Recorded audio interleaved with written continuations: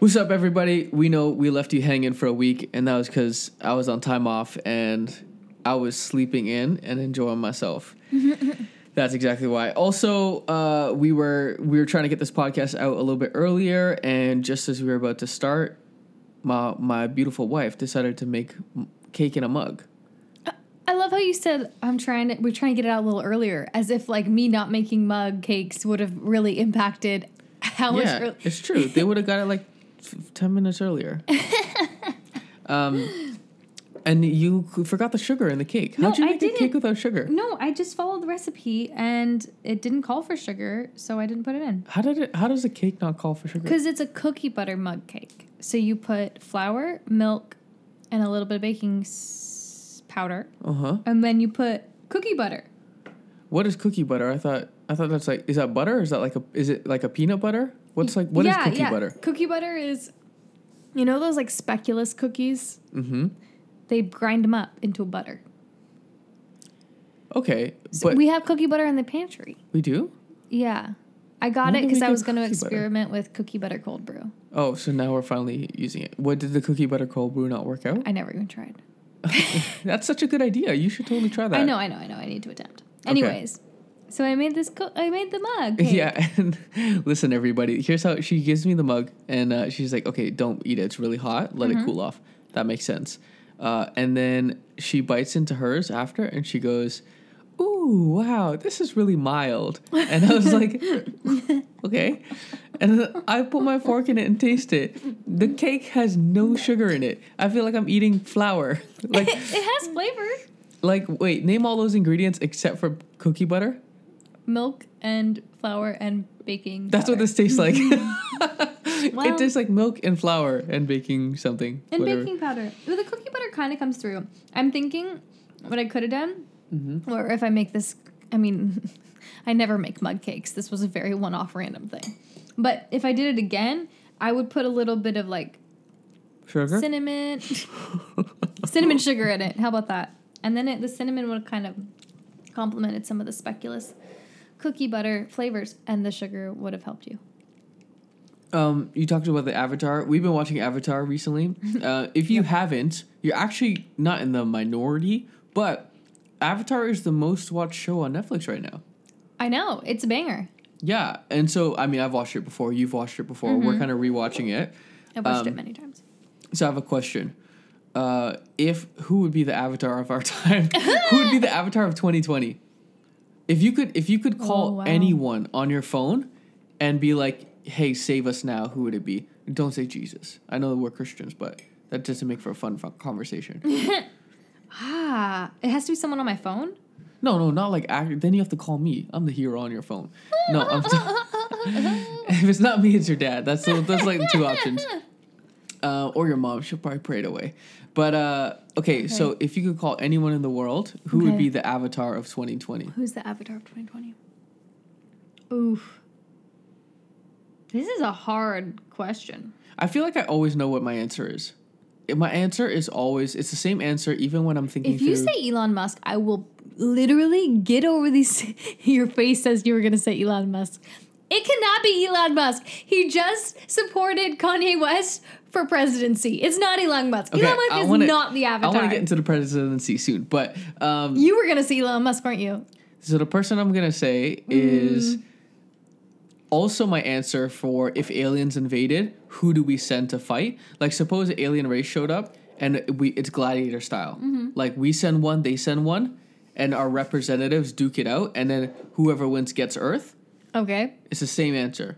Is it still Elon Musk? No. Who is it? Dwayne "The Rock" Johnson. That is the guy who will definitely represent humanity. Avatar? He is. I think so. And he's not like, I know he's not like an airbender. Like, he's not light on his feet. But like, I think if like you know in Thor Ragnarok when Thor is fighting the Hulk, if there's an alien on the other side and we have to put one human in that gladiator arena to fight for all of humanity, The Rock 10 out of 10 times. I don't know who else I'm picking.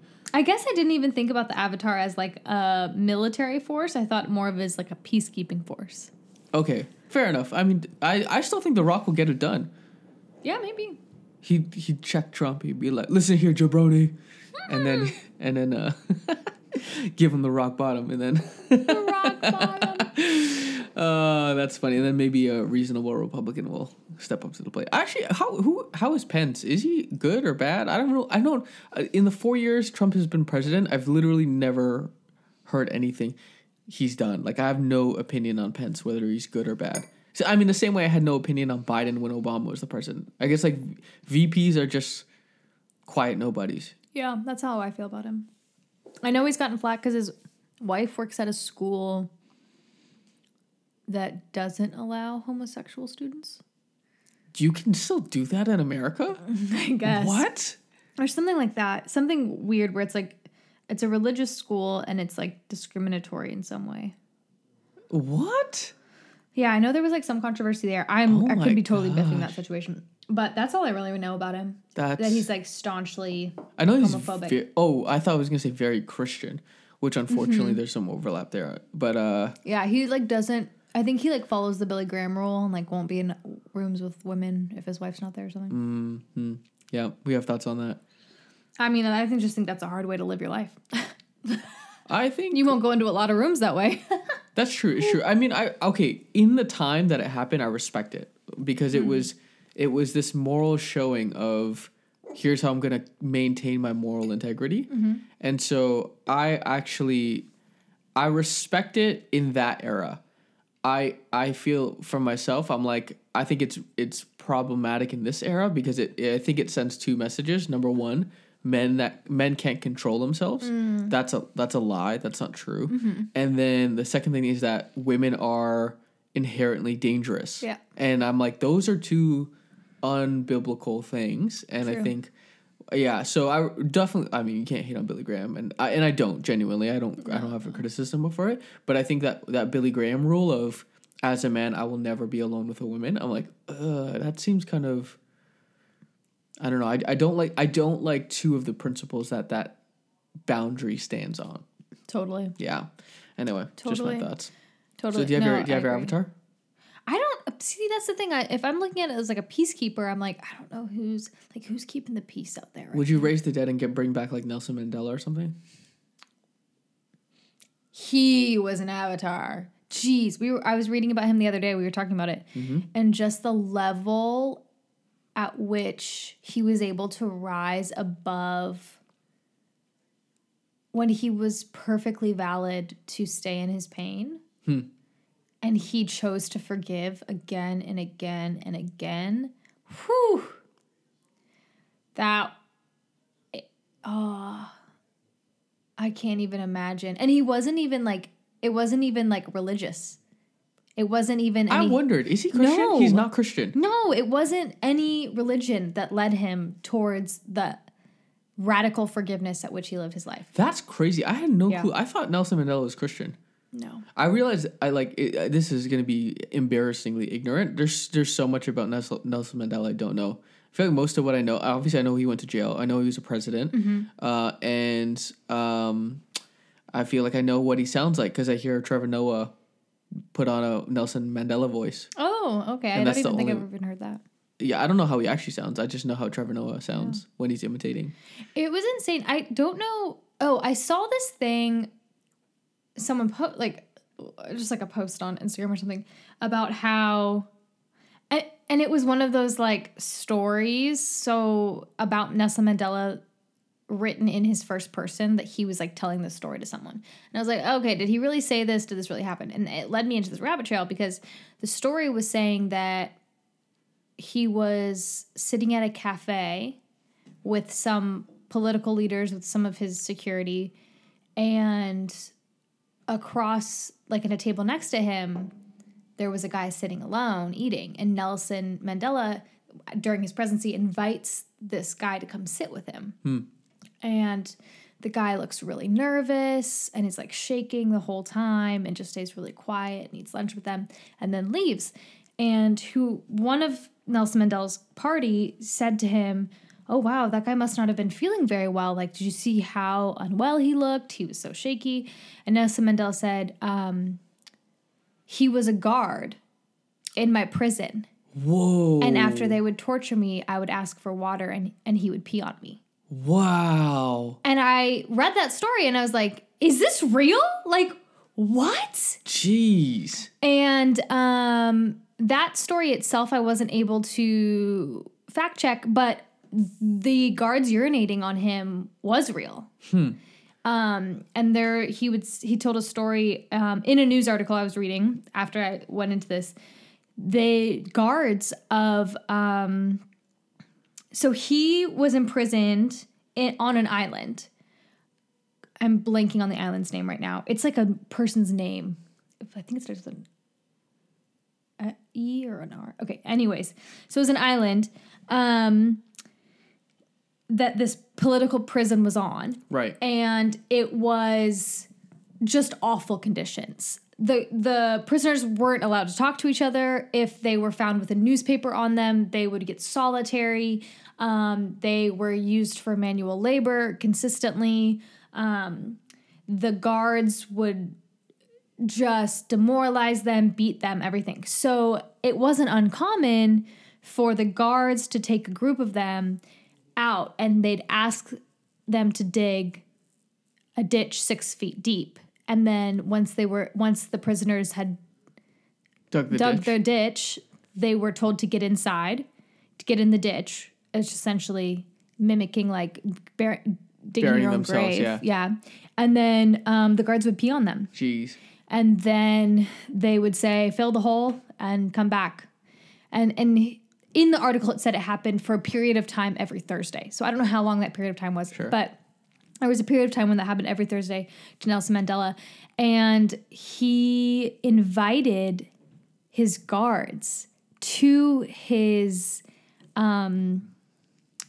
ceremony when he was sworn in as presidency. What a flex. But not in a malicious way, not in a petty way. Because someone asked him about it. Right, and he said, oh, no. Like, it wasn't petty at all. It was his way of extending forgiveness. Jeez. And even the lengths at which he went to literally bridge the gap between deeply racist, horrible people. Right. And the African community, well, they're all Africans, but the Black community in South Africa, like the president before him, not the president before him, I'm so sorry.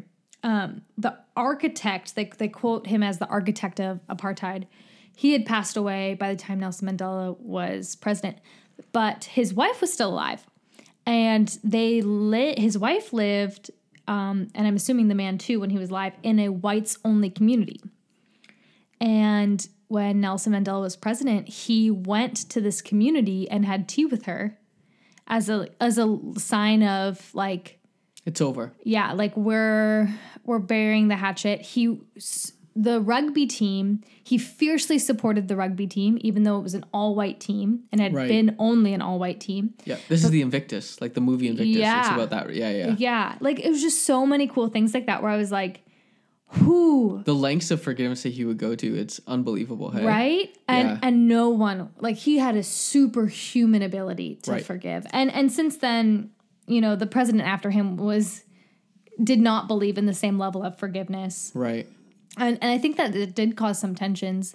But he just understood the importance of, if we're going to bridge this gap, if we're going to go from apartheid to every person is equal, forgiveness is the only bridge. It's the only way. Right. Because what he knew that was a risk was if we don't, and it's so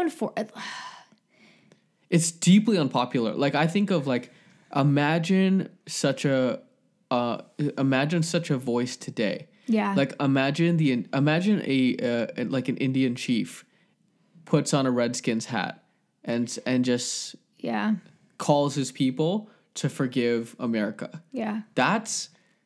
It's crazy. Yeah.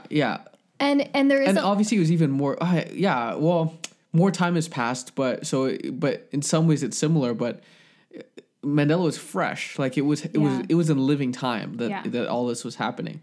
And he actually said, because he was thrown into prison, he was never violent towards people, But he was thrown into prison because of his leadership of an organization, and ANC, African National Party, ANP.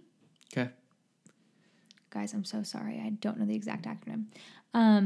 But it was a political party they formed, for Black rights and Black freedom. And they were not violent towards people, but they were very strategic. And so they would, disable weapons that would have been used against them. They were strategic on destroying property that could have, harmed them. So he got arrested for his involvement in that, his leadership, his national leadership.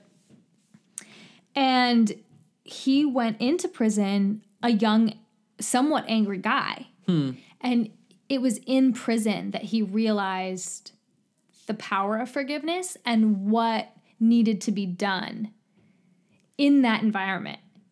And in the environment of being tortured, like they were only allowed one letter a month from a loved one. They weren't allowed visits. They were very hard to get visits.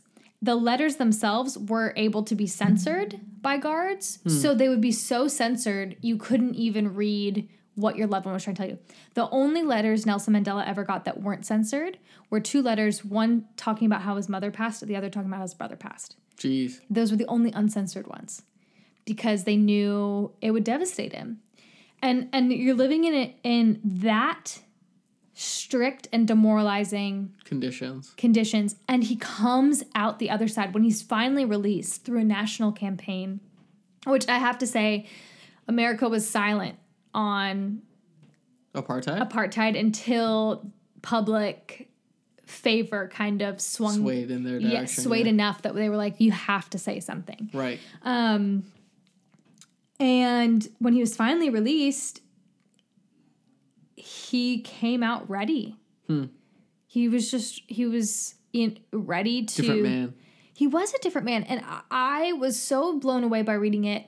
But just going through, I was just reading news articles and all of that stuff about his time in prison and a little bit of what his early presidency years were. And I was thinking to myself, like, one, we're in a very interesting time that somewhat parallels that. That need for racial reconciliation. And we can talk about the term racial reconciliation and whether that's a beneficial term for this time or not. But I was just so struck by it. And I was like, oh, even in my own heart, how can I continue to forgive oppressors that maybe I haven't even personally been oppressed by, but I felt the weight of that for my brothers and sisters. And then two, just like how can learning from Nelson Mandela in this time not diminish pain by any means, because that's not what he did, right? But he invited people to come to the table, and they had these like race talks where people could come and share their pain in a really healthy way, and the government facilitated that. Interesting. And how can we do that? How can we facilitate talks, let pain be heard and grieved, and then how can we allow ourselves to heal? And I say ourselves, and I don't mean to speak for any person other than me, but that's Nelson. I think Mandela, like, he knew something that we all need to know right now. What's that book that he is? What's his autobiography? Is it like a long? I have no idea what it's called. A Long Walk in Freedom or something. I can't remember. Anyway, I should read it. We should read it. Yeah. Yeah, that'd be dope. It was really interesting. Yeah. It's interesting because I feel like the call to forgive can only come from an internal conversation, though, right? Like you can't. It's not helpful for me to say it. Like you can't as the that makes sense. Yeah, you can't as the group oppressing another one. Yeah. Or even if you're not actively oppressing, the group that is representative of the oppressors, you can't be like, well, you just need to forgive. Like, that's not actually helpful. No. But, like, for your own sake, when you find yourself in being wronged by someone above you, the only way forward for you is forgiveness, Yeah, wow. That's huge. It That's was. powerful. He would be the Avatar. He is the Avatar. Yeah, Freaking I'm kill. picking The Rock still. Listen. I think The Rock would whoop Nelson Mandela.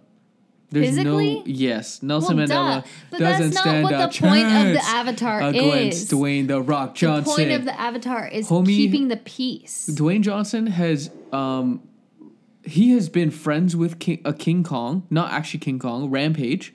You know, remember the movie Rampage? I never saw it. What is it about? So remember the video game where there's like No, already gonna say no. no, the old Nintendo game where there's a wolf, No, I don't remember this at all. a dinosaur reptile thing, and an ape. Nope, and never. It's called never heard of it. Rampage. Never You heard don't of it. what? Okay. Anyway, it's on the original Nintendo. And they make a movie where The Rock is friends with a monkey, and the monkey gets this weird drug and turns into a giant one. So The Rock has been in Fast and Furious. He knows how to drive cars. He knows how to catch fast people. He knows how to be friends with giant monkey. Can I just let you know that was all fake? He knows how to be in other worlds like Jumanji. There's honestly, I'm still going with The Rock. He's the man who can save us. Well, That's my vote. that's your vote. That's my What vote. bender is he? Who cares? Rockbender. He's The Rock. LOL. I He's didn't even think about that. He's an earthbender. He's an earthbender. What bender would Nelson Mandela be? A peacebender. They're all supposed to be peace benders. That's the point of the Avatar. He'd be air. Air is the most peaceful tribe. I don't know. Water's pretty peaceful. Water had some bad dudes. Who? It had the blood bending lady. I forgot about that. They never had no bad waterbenders? I don't believe that. I mean, I'm sure they did. Earth Kingdom had some bad people. Earth Kingdom definitely had some bad people. Fire was the majority bad people. Yeah. And It's like Slytherin. Water had the bad apples, I think. I'm assuming. I don't actually know. We booked some flights in Faith. We're going to the States. Hopefully. Hopefully. We were planning on driving to the States in November, so this isn't like happening next week. This is like an in Faith trip that we're gonna get to go on later. In November, yeah. And I'm kind of It's glad 5 months away. it's 5 months away. That's and it. Yeah, well, I was gonna say 5 months is that long away and that short away, and it's still so shaky. Like, Yeah. you should be able to know if you're going somewhere in 5 months. So we found out that the land and sea border is closed, but the air border is actually still open.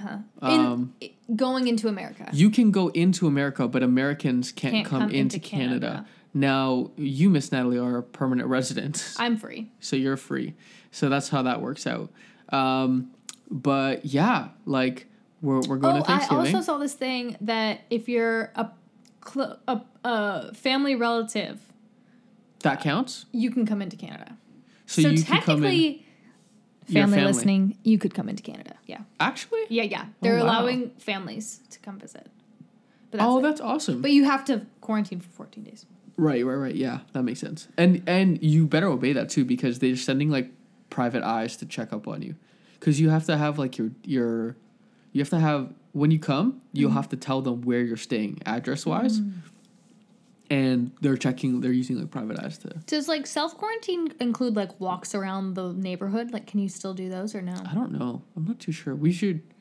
Yeah. We'll cross that bridge when we get there. But we're flying because flights are so cheap. Yeah, they're like dirt cheap. Because normally this flight would cost like $550, right? That was like the normal? No, Yeah, $580 was the normal. Something like that, almost $600. And we got both of our tickets for $480. Yeah. So it was less than half price. Yeah. It was unbelievable. $250. Yeah. $240 so- for one ticket from Yeah. Toronto to Savannah, Georgia. Now we did buy the cancellation insurance, which was probably wise. Yeah. I can't even believe I was trying to cheap out there. I was like, we ain't gonna need it. I was like, it's $15 a ticket. Like, I know for $30 in these crazy times, and I was trying to. I realized that I'm very optimistic with people in general. I'm very optimistic in situations in general, and I learned that if you have an overly optimistic personality, one of the downsides is you don't do health checkups and stuff.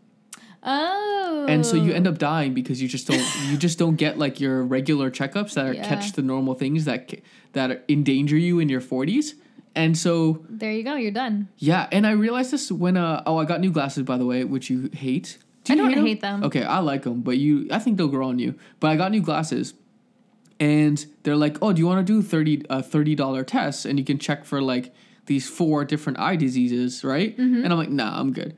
And it was because it was $35. And then I realized in that moment when I was sitting in the chair, I was like, I should have paid that $35, not because I'm afraid of having an eye disease, but because it's that attitude that will kill me randomly at like age 43 because I didn't check out that random thing. What's so funny is that I got my eyes done 2 days later, and we hadn't discussed whether you had done that thing or not. And they asked me, oh, do you want to get these extra scans? It could be upwards of $70 because it was like 35/70. And it was like dependent upon something. Oh, really? Yeah. Okay. And I was like, yeah, I'll do it. I'll pay whatever, give me the test. It turned out to only be $50 because of Corona or something. And then the insurance paid for it. So it didn't end up being anything. So I didn't even, yeah. It was free. I was saving my free money. I was like, oh, totally. Yeah, tell me. And then so it takes a photo of your eye, and then she showed me the photo of my eye, and like you go through the whole eye, and she that's shows worth you $35. It was really cool. That sounds like an adventure. I should go back. It was, yeah, you should have done it. It was actually really cool. And so she found out, she's like, oh, it's really good that you did these scans because now we'll know a baseline for the future as you continue because you have squiggly arteries in your left eye, and that's, I'm not worried about it because you're healthy, but like that normally is a sign of high blood pressure, but it's not in your right eye, and now we know that's just how your eye is. Oh my gosh. And yada, yada. And I should have got this test. it was really interesting. And then it would help you, it could help you show if you have diabetes. And so I was like, yo, you telling me I don't have diabetes? And she's like, well, if you had diabetes, it's under control, because if it wasn't under control, then you'd see this and da-da-da-da. All in your eyes. Yeah. Wow, that's kind of crazy. So I did that. And I'm fit as a fiddle. So you're fine. You're 0 for 4 on those diseases that were tested. She said I could potentially still have them, but they just didn't show up in my eye. Yeah. That makes sense. But yeah, I realized actually, okay, I actually should be taking better, like, not care of myself. Yes, care of myself. Yeah, that's exactly what I'm looking for. I don't know what the other phrase you were searching for is. I don't know either. That's funny. No, I feel like when I get those optional checkups, I should do them because I by personality, I won't do them. Yeah. Because I'll just assume that everything's okay.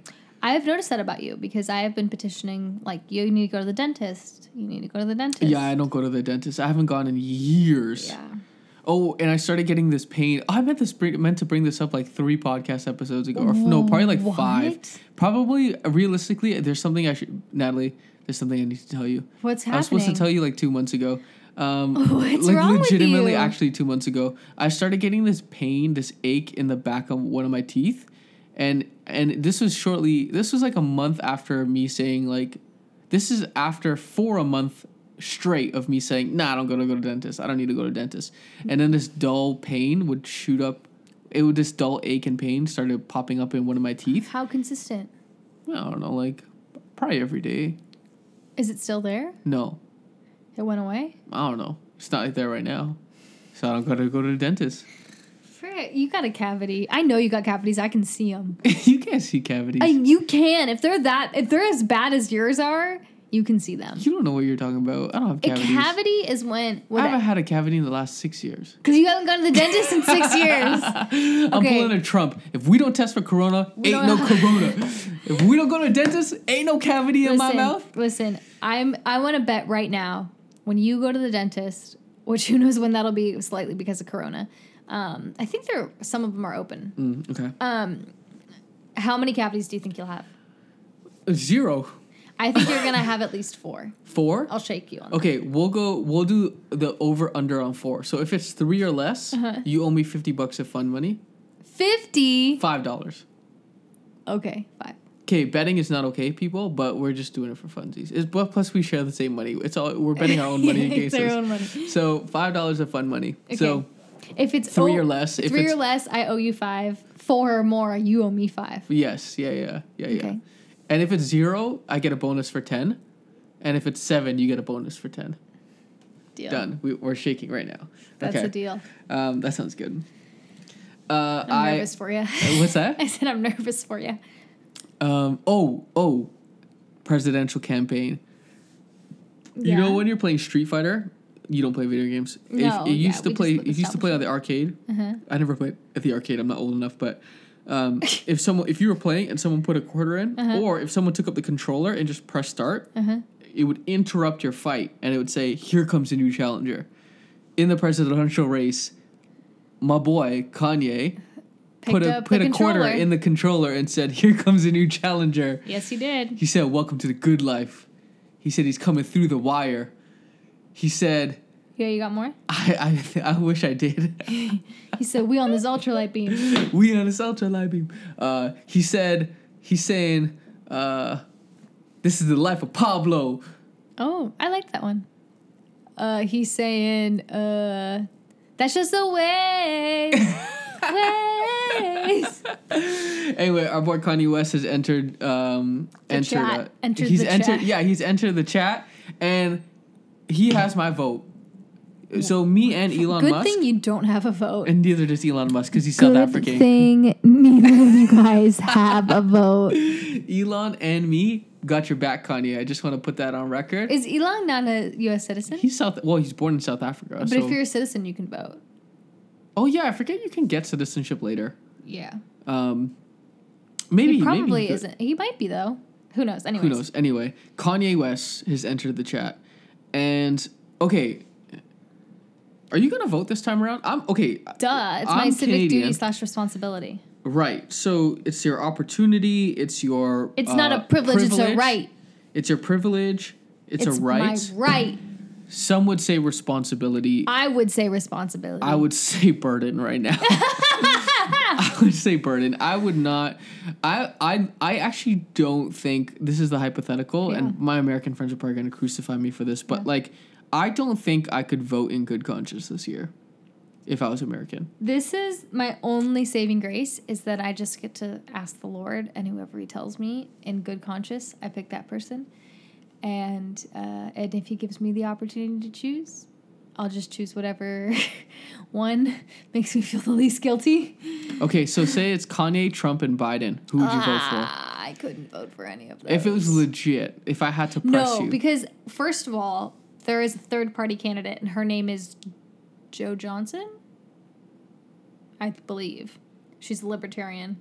Okay. Because right now she sounds like a man. She's blonde and cute. Okay. But Kanye won't be on the ballot. No, we did the math, but let's, don't squash the fun. Okay, if you had to vote. Literally, it gives me anxiety thinking about the ramifications of a real Kanye vote. I know, it would be terrifying. I could never actually vote for Kanye. No, and what the epitome of, the reason why you couldn't vote for him is, playing out right now. So he tweets out that he's going to run for president, but he's made 0 official steps towards being on the ballot. He's actually already missed the deadline for 3 states to be on the ballot. So it's 3 states he won't even be able to be on the ballot. The other deadline is coming up this week for 5 more states. Yeah, so Kanye, it ain't actually happening. It ain't happening, Kanye. No. So he's a presidential dropout. That's a new album right there. LOL. What he's doing is just Trumpifying himself by doing exactly what Trump does. Even less action than Trump. Which is so annoying.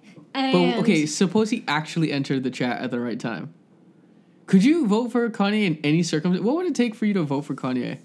I could vote for Kanye in some circumstances. What would it take? It would take a real, legitimate, well-run campaign. I would vote for Kim way faster than Kanye. If Kim ran... I feel like I would too. If Kim ran, I would be down. Because she's actually, done the lawyer thing and, has gotten some what is it called? When you have a bad trial and you're in jail for wrongful... Oh, she's gotten, people released. She's gotten people... She set the captives free, man. She set the captives free. I would vote for Kim K. Well, I don't know if I okay, all right, fine. If it was Kim K, Biden, or Trump, and you have the ballot in front of you, and the person behind you is like, "Hurry up, lady," and you have to check one box. I think I could do Kim K. I don't appreciate everything she stands for. However, I do feel like there's more going on behind the surface than she lets on for her reality show. And she has actually proven herself to be she's working behind the scenes. She's actually getting her law degree so she can actually be a lawyer. I don't know if she has yet. Has she? Oh, I thought she did it. I don't know already. if she's passed the Oh, she just started an bar. organization or something like that, right? That's getting people out? She's got this whole, like, she's partnering with the Innocence Project and doing all sorts of stuff like that, and has really petitioned to get people released, and I mean, that's more than Trump's ever done, so and honestly, so more than Biden's ever done. That. Oh man, I actually, like, real talk, I don't think I could vote for anyone this time around if I was American. Thankfully, I don't have that responsibility or that burden. Yeah, but I think this is the if there's any Americans listening, this is the time to research your local and state officials, because even though what we have seen is that through Trump the presidency does have a lot of weight, there are so many things that are decided on the state level that we don't realize. We often think, oh, my life sucks, it's all the president's fault. It's like, well, actually... So wait, when you go to vote, it doesn't just say, like, Biden or Trump? Like, you vote locally? You vote for a lot of things. Oh, all at once? Uh-huh. Oh, I didn't know that. I thought you just, like, check 1, check 2. No. So... But local is where your heart's at. Well, like, local is one...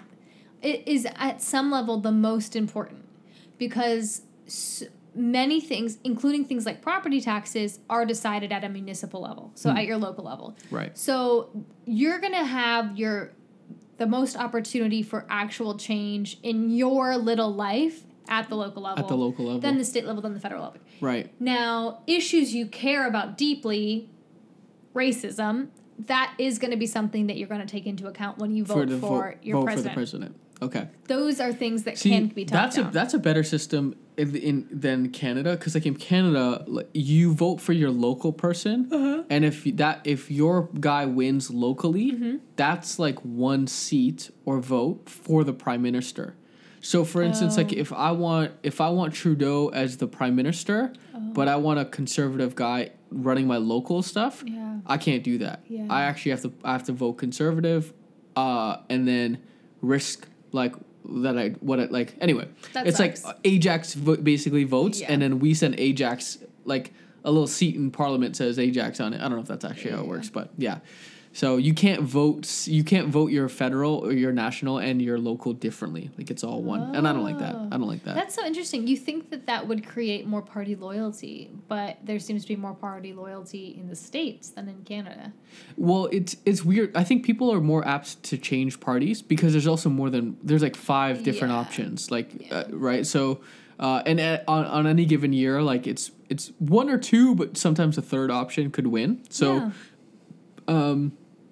so I think people are willing to slide around a bit more because there's a bit more options, and it's not so high stakes. So, like, I find that there's probably a lot more people who are willing to vote for a losing party because they're like, well, yeah, but if momentum builds, like, this party will build over time, kind of thing. Yeah. So I don't know. Yeah. And there's definitely, like, a thing in the States, like, don't vote third party, you're throwing your vote away. Right. Yeah. Because your vote for president in no way influences the Senate, the House of Representatives. Right. Or your local. They're all separate. Yeah. So you could vote for half your, a couple Republicans, a couple Democrats for different positions. Yeah. Interesting. In some good news, Ontario has 0 deaths of corona. Praise. Since in, like, this month or in this day? I don't know. I think it's day. I think I don't know. I saw that one hospital has no one in ICU. I think that was Humber Hospital, Humber Valley or something. I don't know. And then Ontario just reported 0 deaths. I think that's a day count. I think so. Okay. Which is awesome. That is awesome. Yeah. Sadly, in the States, it's not the same. Oh my gosh, I saw the funniest video. Okay. I wanted to have compassion for this woman, but it was almost comical. So, you know on TikTok how you can duet? Yep. So someone had duetted a video of a doctor or nurse, not exactly sure, but a healthcare professional putting on their PPE for treating COVID patients. Okay. So it's like, okay, I put the tape on my cheeks to protect my face from my mask. I put my first mask on. I put my second mask on. I put my goggles on. I put my bodysuit on. I put my, and it's like 10 things this person's putting on. Okay. There's no volume. The only volume is from the video on the left, which is like some Karen who was talking about her experience wearing a mask. So she's recording herself in her car. And she's like whining, isn't she? Oh my gosh, it is so funny. Okay, so she's like, I just had to wear a mask for 30 minutes and I can feel a difference. My fingers are tingling, I'm out of breath, my body's weak. This is so ridiculous. I'm mad, obviously, as you can tell, but this is just so ridiculous. The numbers, you guys, if you just look at the numbers, it's ridiculous that we have to wear these masks. Like, I don't understand. Nothing makes sense. Like this is clearly affecting me, like, physically and emotionally. And this is just so ridiculous that we have to do this. And I'm so mad. And so she's, like, going on and on and on about her tingling fingers and whatever, which, honestly, I'm like, it sounds like you're just having anxiety. But regardless. True. Yeah, that sounds like when I get a panic attack. Yeah, exactly. Oh, wow. So she's like going through, and I was like, yeah, we've all felt that before. Nothing to do with your mask. But so she's like complaining. And like next to her is this guy who's like suiting up for war. Yeah, he's put on like 3 masks at this point. Sure. Like all the things. And I'm like, if he can do a 12-hour shift in that, you could wear your mask for 30 minutes. Yeah. Oh my gosh. It was so funny. It's unfortunate. I the polarization stuff is hectic. I know. It is hectic. America, get it together. Oh. I did want to bring this up. Oh, okay. Homeboy's girlfriend, Ghislaine Maxwell, Jeffrey Epstein's girlfriend, got arrested. Yes. And it sounds like she's gonna out everybody. Yeah. Didn't you say that she had COVID? They said that she had COVID? I heard that with you. I don't remember who said it. I don't know. Cole. Yeah. But yeah, so if you don't know, Jeffrey Epstein, he was a pedophile ring, powerful billionaire who owned an island in the Virgin Islands? No, where was it?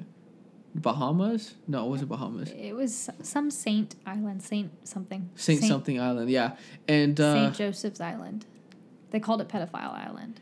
Yeah, and he basically and so he had this private island. He had a bunch of underage women who were sex trafficked there, and like powerful people have been to this island multiple times, and evidence suggests that many of them were involved with these underage girls in sexual acts. Yeah.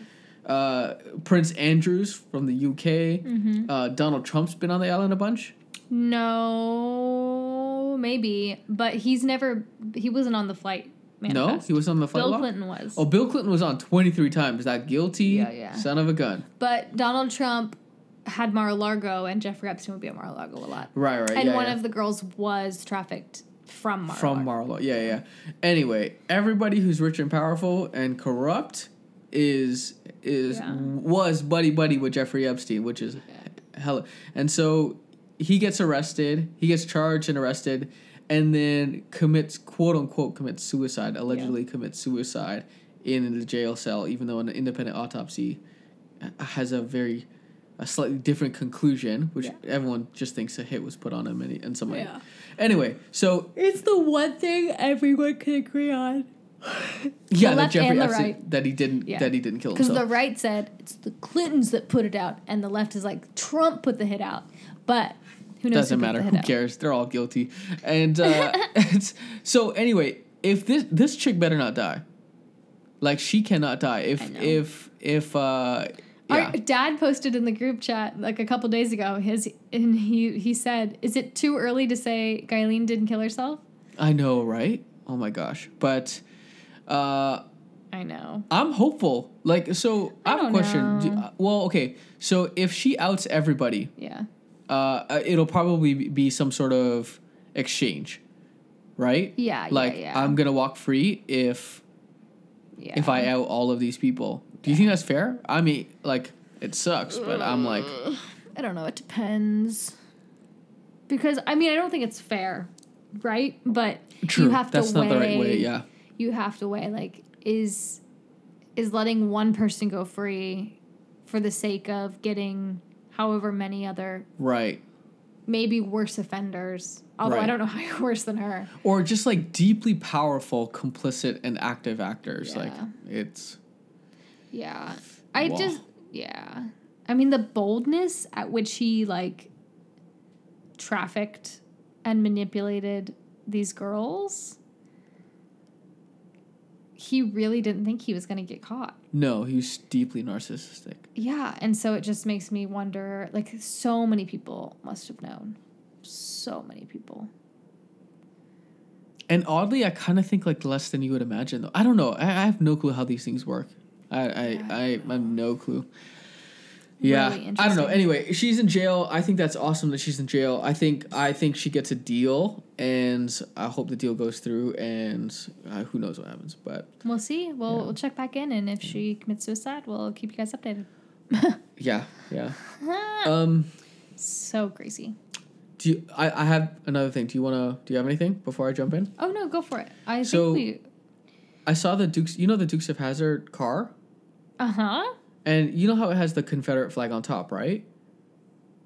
Oh, yeah. I hadn't even thought of that. So, okay, I grew up as a kid, and I think I had a Hot Wheels Dukes of Hazzard. It was given to me, and then I remember my mom liked the show Dukes of Hazzard, and so, like, I kind of have this... I think I remember... That's so random, I mean, again, these like. are, like, early childhood memories, so I don't know, how legitimate some of these are, but I'm pretty sure my mom liked it once upon a time. I had the Hot Wheels car, so I grew up... I never watched it myself. I just grew up thinking positively about the Dukes of Hazzard. But never watching the show, not even knowing what the show is about. I don't even know what it's about. I'm assuming it's like good guys, vigilante, or some cowboyish kind of like. I think they're just a bunch of hillbillies. Are they crime fighting hillbillies or? I don't know. Anyway, it's some sort of like show like that. All I remember is Daisy Dukes.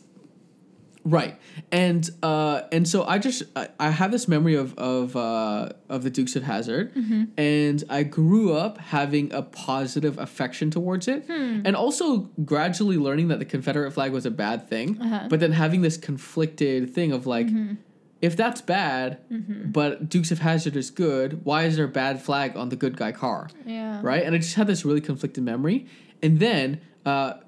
And then I saw the news that their owner of this museum that has the Dukes of Hazzard car, it's in Illinois, said, we're not getting rid of this car. Yeah. And then I thought to myself, yeah, you can't get rid of the Dukes of Hazzard car. And then I examined my own emotional experience and I realized, like, for better or for worse, because that symbol... not the Confederate in a grand sense, but the car had a positive emotional tie to me. I felt defensive about it being the subject of attack. And then I realized that, and now this is my thought experiment. I can foresee how a bunch of people in the South of America... The South of America. The South of America, not South America. That's funny. But how they, irrespective of the actual history of Confederacy, grew up with an affinity for this symbol. And now that the symbol's attacked, they're like, you can't take this away from me. Yeah. And it actually has nothing to do with the truth of history. It's like, I have grown... Like, I was just like, oh my gosh, in this really quick moment... I had this minor affection for this car. Yeah. And, like, how dare you get rid of the car? You can't take away that car. And then I had no basis except for this emotional pull inside of me. And then I think if you grow up in the South and it's told that these are your people, these are your symbols, this is your identity, this is like you come from this, and like you're misunderstood. It wasn't about slavery, it was more about these state rights, or you know what I like, all of these sort of things, and even there's conflicting evidence that could support some of that, right? So you start to realize like, oh, this is who I am. And then when people start to go after your symbol, you know what I mean, like forget the objectivity of history. I'm like, I could see where the defensiveness comes from. Yeah. And I was just kind of struck by this like micro moment where where I read that headline about the Dukes of Hazzard car, and I realized, on a much more extreme case, I wonder if that's where they're at. Like it's like they're so emotionally invested in it. that they can't detach and recognize how they themselves are wrapped up in the false narrative about Confederacy, right? Yeah. That's such a good point. And that's such a good reminder for even, for me to even think and reflect, okay, what am I holding on to so tightly? Because I've even either assimilated it into my identity, and it's not my identity, right? The Confederate flag isn't anyone's identity. Mm-hmm. Anyways, I was reading something about that flag yesterday, that after the Civil War, no one waved the Confederate flag. It wasn't until the early 1900s, when civil rights started picking up, that people readopted the flag. Interesting. As anti-civil rights. So it's deeply racist. No arguments there,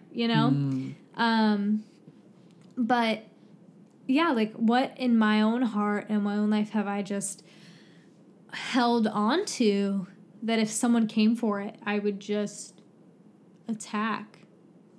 I don't know. It's good to think about. What about being an American? Because I felt this way the last Canada Day for the very first time. I was like, should I be proud to be a Canadian? And, being a believer, we hold this belief that our citizenship is in heaven. Like, we're strangers, we're foreigners in this land. So, like, in what way, like, imagine if we were in Europe as tourists, essentially. I couldn't have a personal pride for the country I was visiting, right? And so as a believer, should we have a personal pride attached to the country that we live in? Or do we just have an admiration for a country the way I would if I was visiting, like, Europe? Yeah. You know what I mean? Because I'm like, I don't know. I'm trying to frame it up, and I could be way off base, but anyway, sorry, I didn't want to cut you off. No, it's fine. Because we did kind of talk about this, and kind of part of my thing comes down to is, I think everyone should feel proud of the community they're part of, because you should feel proud that you're contributing to the growth and hopefully you're a positive influence in your community. Right. And so I don't think there's anything wrong to be proud of that, I'm happy to be contributing to a community and to a society that's growing and benefiting everyone. And so you think of that on a micro scale. You think about, like, we live in the town of Ajax. Oh, I'm proud to live in Ajax. It's a great area. Are you? I don't feel pride. I mean, I'm grateful to be here. Yeah. But I don't feel proud to be from Ajax in any sort of way. I feel proud to be from Scarborough, to be honest. Yeah. So, like, I don't know.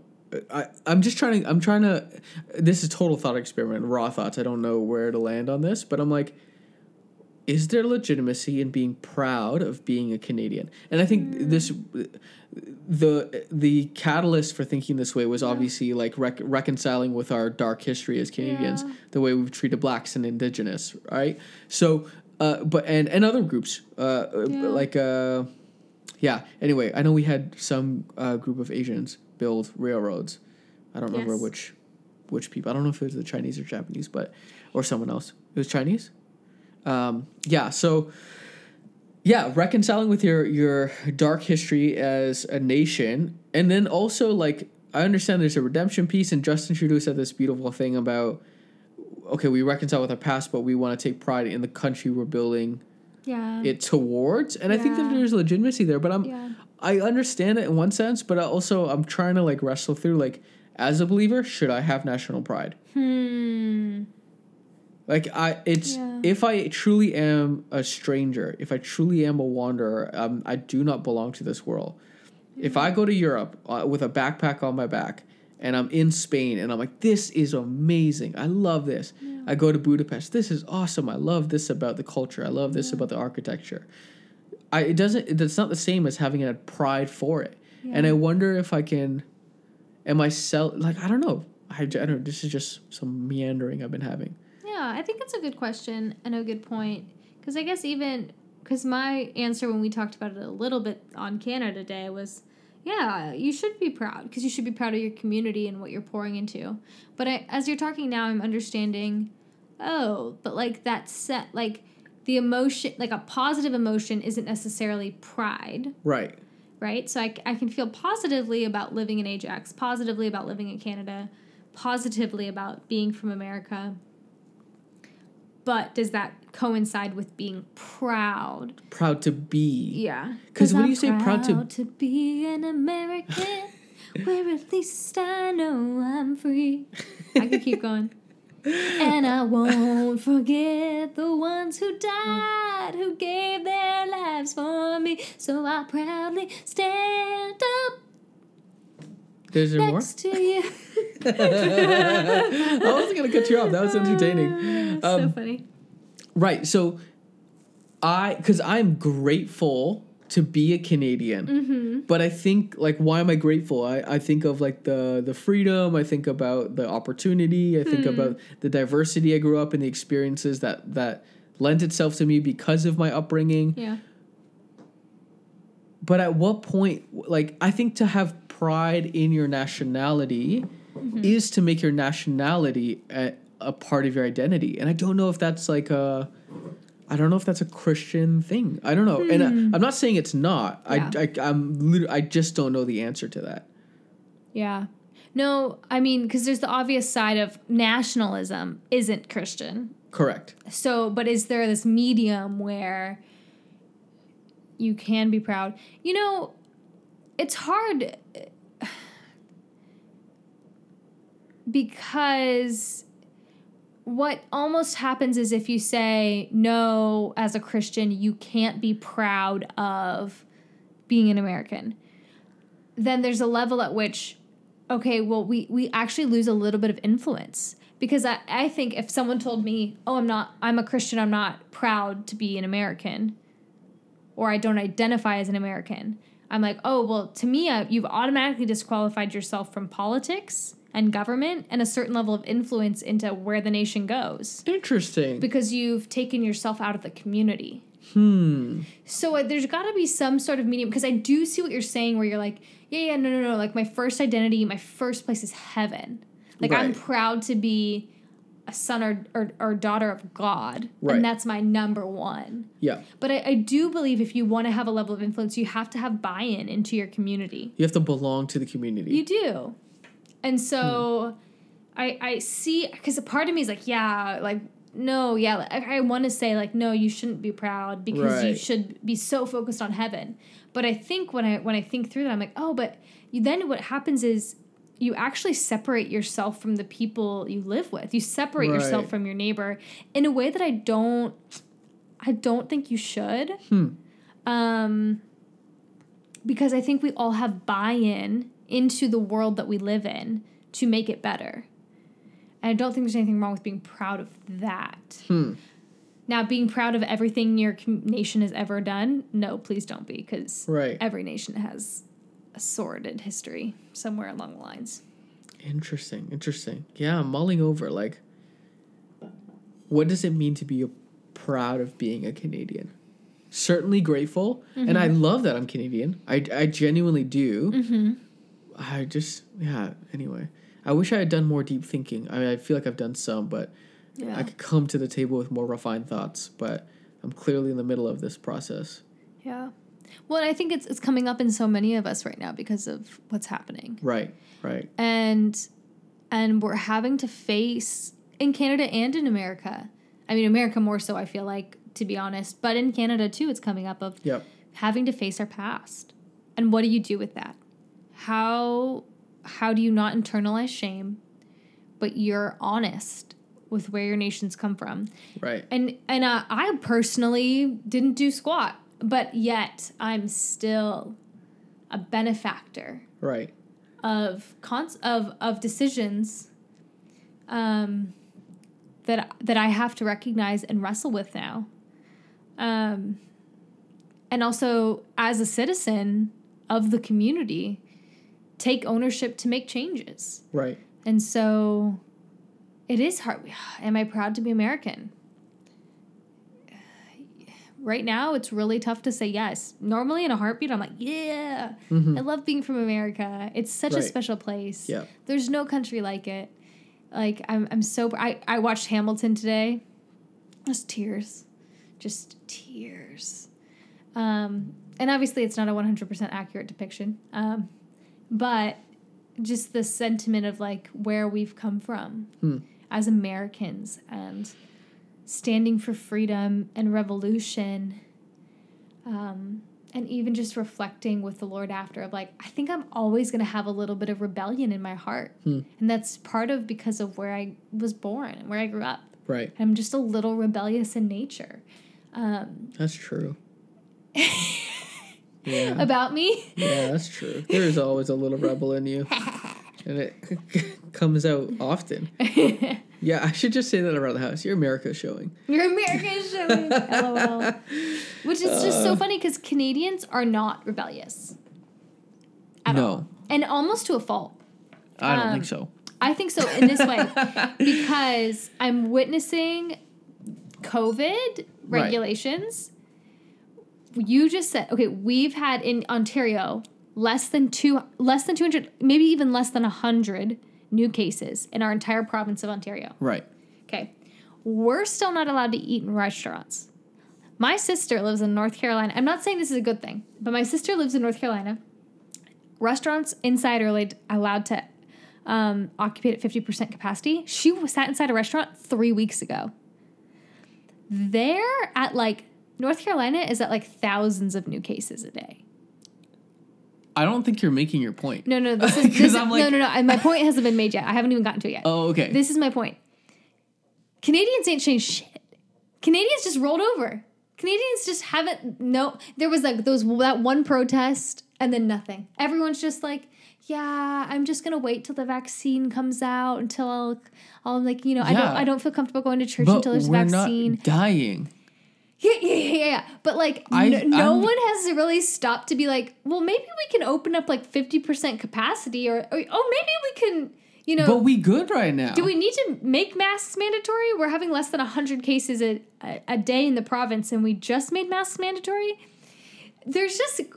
I'm not saying that they're the bad regulations. And if you're listening, please follow government guidelines. Please wear a mask when you go out around people. And when you see Natalie in person, give her ish. Throw a tomato at her. But what I'm just saying is no one pushed back. Yeah, because this is a global pandemic. Why? I do not know what your critique is right now. Like, fam, you're just proving why Canada is bomb right now. No one questions the government. Because it seemed pretty reasonable because we were listening to the CDC more than you guys were. We were listening to your CDC more than we were listening to people who know more than us. We were listening to scientists and healthcare professionals. It's just weird for me to trust experts. Not trust experts, to be in an environment where there isn't a level of skepticism of the government. Do we have a healthy skepticism of government? No, I don't think I've ever heard anyone say anything against the Canadian government. We definitely trust that our government has our back. Mm-hmm. Our food safety standards are better than are higher than America, but we don't have meat recalls like you guys every other week. I don't know, man. Americans don't care at all about meat recalls. We're not thinking about that at all. Y'all should. You guys can't even buy a burger in peace, huh? I don't know what you're talking about. I've eaten plenty of burgers in peace. Yeah, and you probably have worms because of it. Jeez, y'all are crazy down south. Southern Canada is crazy. I just am it's so odd to me to live in a place where no one's at least having conversations of was that weird that the government just did that? Whereas government can't sneeze in America without someone saying that was terrible or that was great. And so it's just odd. Even I guess... This was tragic, but Canada had one of its largest mass shootings in Nova Scotia during the pandemic. Yeah. So I don't think it got as much media coverage as it actually would have normally, because it was right towards the beginning of the pandemic. Okay. In reaction, Trudeau passed sweeping gun legislation. Yeah. Just auto. I only heard one thing about it. I didn't hear anyone talk about it. That's right. Nova Scotia, you guys can't handle guns. Put it away. Put your toys away. Now. So federally, across Canada, I think it's a ban on semi-automatics. It's a ban on certain rifles. It's a ban on certain, other accessories. Okay, I honestly... Well, I don't think you need an assault rifle. It's called an assault rifle. Get a hunting rifle. Listen, if you live in those northern parts of Canada where it's just you and the moose... What you gonna do? That booth is bigger than your car. If anyone has the right to guns, it's freaking Canadians. Okay, well, if anywhere is gonna go unenforced, it's gonna be up north with the mooses. So I think it's a win-win. No, that's a good point. So that's true. Like, should we have banned assault rifles? Well, it's really not really about the ban. It's not the point. Whatever It's like, they did. should we question the fact that a sweeping ban could happen without? Yeah, without anyone talking about it, it seems like. And maybe Canadians are Well- listening and thinking, oh, I totally knew about this, and da-da-da. And if you did, message me, and I'll retract my statement. Sure. But I only saw one person talk about it on Facebook. No one in person, no one anywhere else. I wonder what Jamit Singh had to say. I don't know. He's the man. Yeah, I just. It's just different vibes up here. That's all I gotta say. It's true. It's true. How do I think about that? What do I think about the government sweep? Like, okay, I understand what you're saying. I don't know, man. I'm so far from conceding ground here, but That's fine. yeah. Anyway, And I'm not saying Canada did anything wrong. but it's weird to be in a country where there's no skepticism towards the government. Yeah, where no one says anything. When we're at less than 100 cases. Oh no, we'll speak up. For instance, when the government starts to dabble in morality. So, like, for instance, when the government passed like 2 summers ago or last summer, the government did this thing where, like, yeah, if you want summer student funding, you have to sign on to the statement that says that you're poor. Like, this is a generalization. There's more nuance to this, but kind of like if you want summer funding, and churches are a big benefactor of this, you have to sign on the statement saying that you're like kind of pro-life. Sorry, pro-choice. Oh, interesting. And the church was like up in arms, and the lawyers were out, and they were writing governments to the government. But that's writing not letters even to the a government. legislated thing here. What's the point of the statement? No, they were fighting the government, saying that they're infringing on religious rights because. Well, that's why I'm wondering, why was the government even asking that? Because the government doesn't even like really legislate it in a positive. That's the or point. So way. there is I think a healthy skepticism, because as soon as that popped up, they're like, no, cut this out. Yeah. So I think it can be there. I just don't think we care for guns, so I don't think that's definitely where we would. Yeah, there's no one that likes America like guns. But I don't know if I said this. I don't think it was in this podcast. I think I was actually talking to someone about it. Okay. Actually, yes, it was a coworker. And I was talking about American politics. And the reason...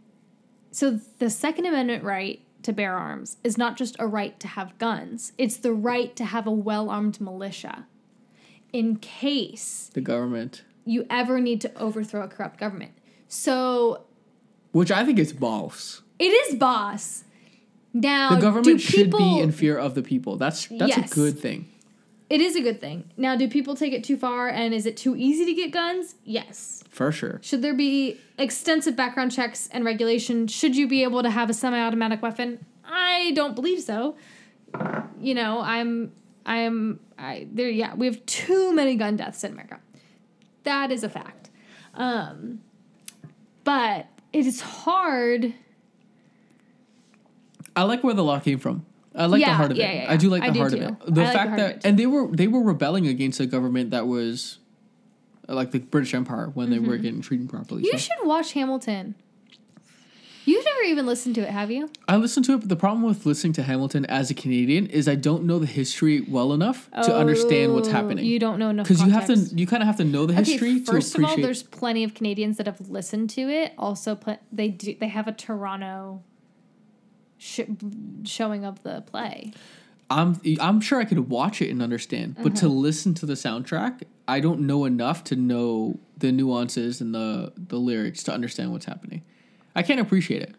Because remember when we watched it? Remember when we listened to it driving back from California? And you were like breaking down all the events that he was referencing, and I'm like, I have no clue what any of these mean. Oh. So it's like, but I feel like you can get them from context clues. No, because you have didn't. to know. Yeah, you have to know more of the context to understand the context. What context do you feel like you're missing? I do not know. This is what I know about Hamilton. It's Hamilton was.